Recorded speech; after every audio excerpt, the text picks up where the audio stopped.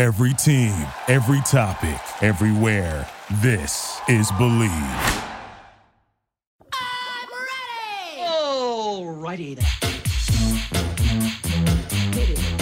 What is up, my millennial fam? Giacomo Thalay here with another installment of Believe in Millennial Nostalgia. Now, for all of you who were in high school around the late 2000s, y'all might remember that this was really the time when meme culture really started to show itself and start to form. We didn't quite have Vine or like the SpongeBob memes as heavy as we did later on. But the YouTube game was really strong at this time. This was the time of going on MySpace and sending a YouTube link or embedding it in your page and then posting a bulletin about it like, yo, y'all have to see this crazy-ish that I just found right now. And I wanted to take a look back at a couple of these videos, especially the ones that involved music. For me, music and video, mwah, beautiful combination. Like, I can't have one without the other on most occasions. I think for me personally, the best part of these videos and the songs that came with them was just how damn random they were. And I'm sure that, you know, within the context, some of these songs may have a backstory. They may have some history behind it. Personally, I couldn't care less about it. I choose to remember these meme songs and these videos as the way that I first was introduced to them, with zero context and with zero amount of sense. So going into this week's episode, I thought maybe it would be cool to look back at the history of these songs. So the one that I decided to choose to go with was the Trollolololo guy.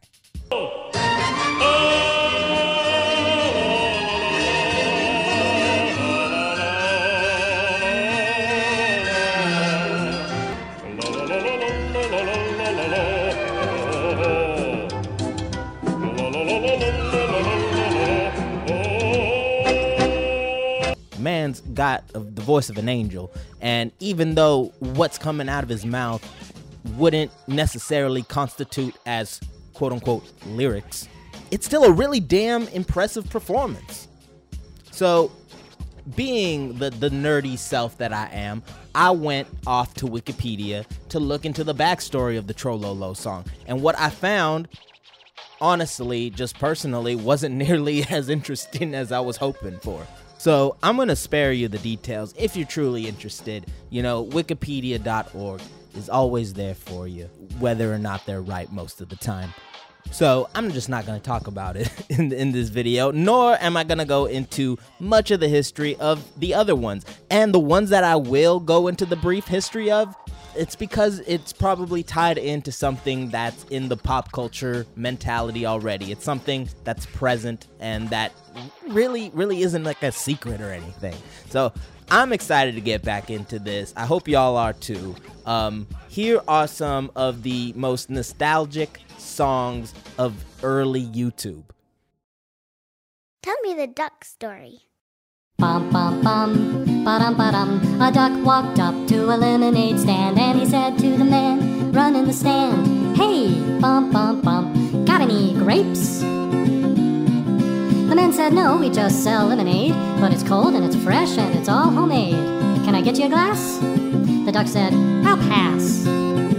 Then he waddled away, waddle waddle, till the very next day. Bum bum bum bum bum ba-dum. This duck is the epitome of our generation, of millennials in general. We would just go up to a store that we know damn well won't have what we want, and we'll demand that they have it. This duck shows up to this lemonade stand. Mind you, lemonade, old-fashioned wooden stand with this just man behind it who is like just trying to make a living, just trying to support his family by making some old-fashioned family-style lemonade. And then you got this rude-ass duck showing up and demanding that you sell him grapes.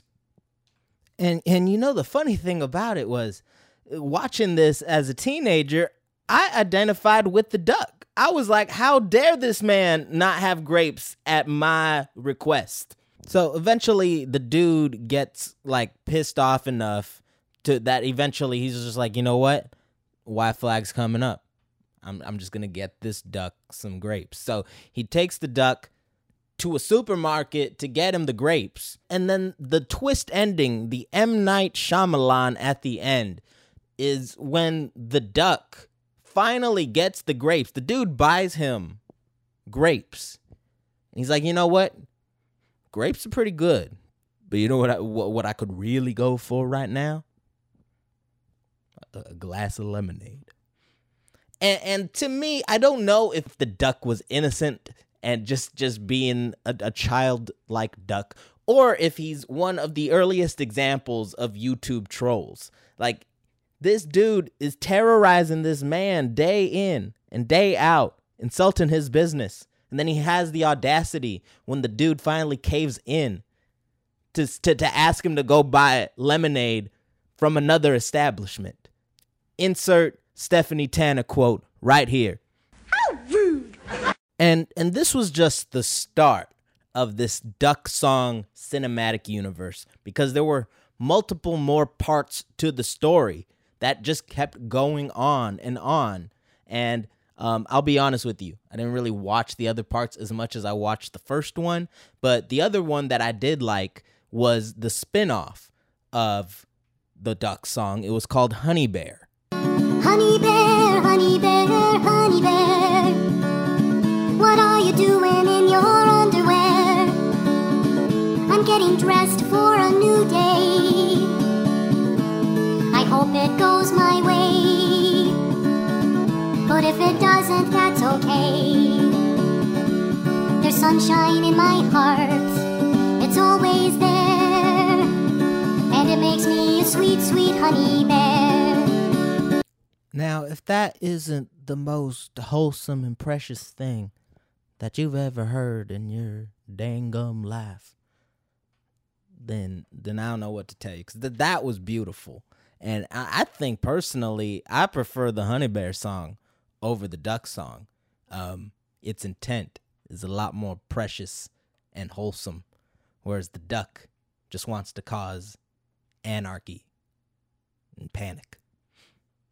Anyway, on to the next one.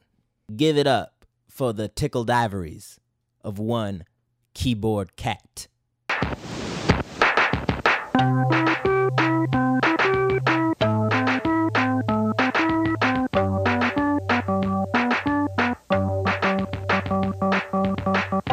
Charlie Schmidt's Keyboard Cat was and is to this day one of my favorite YouTube videos of all time. The cat in the video, for those of you who don't have a visual representation of it in your mind, it's a cat playing a keyboard, hence the title Keyboard Cat. I hope you're keeping up. But it appears that there's like a person controlling the cat as if it's a puppet, playing these keys on the keyboard, and the cat just looks like it ain't having it.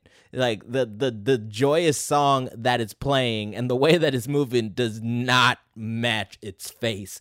It looks so annoyed, pissed off, and just tired. It just looks tired. The worst part about it is they bring him out for an encore after the first song's over, and he just looks even more annoyed and just distraught with where his life has taken him.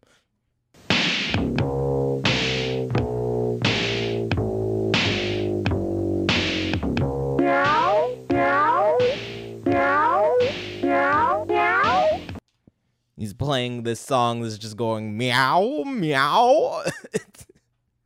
It's the most cat thing to play on the keyboard, and they're making him do it. He is more than just a stereotype, people. This cat looks like he has artistic integrity, that he has grace, that he has potential to be so much more than just a pop meowsic sellout. Yes, I said pop meowsic. If you can't handle the puns, get out of the podcast. All right, next on to this bit of randomness that still to this day I don't understand, and I don't care to.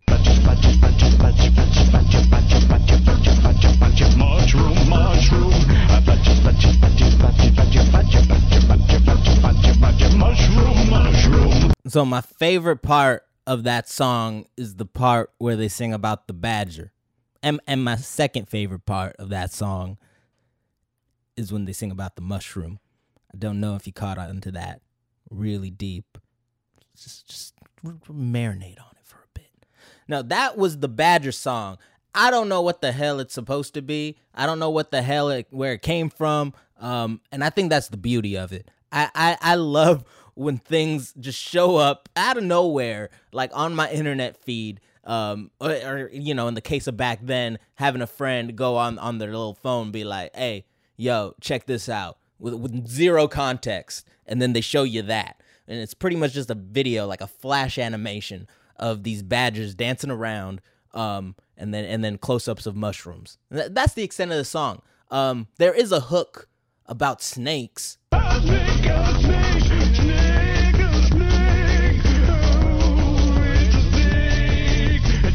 But like Blues Traveler said, the hook always brings you back, and it brings you back to the badgers. There's a lot of them.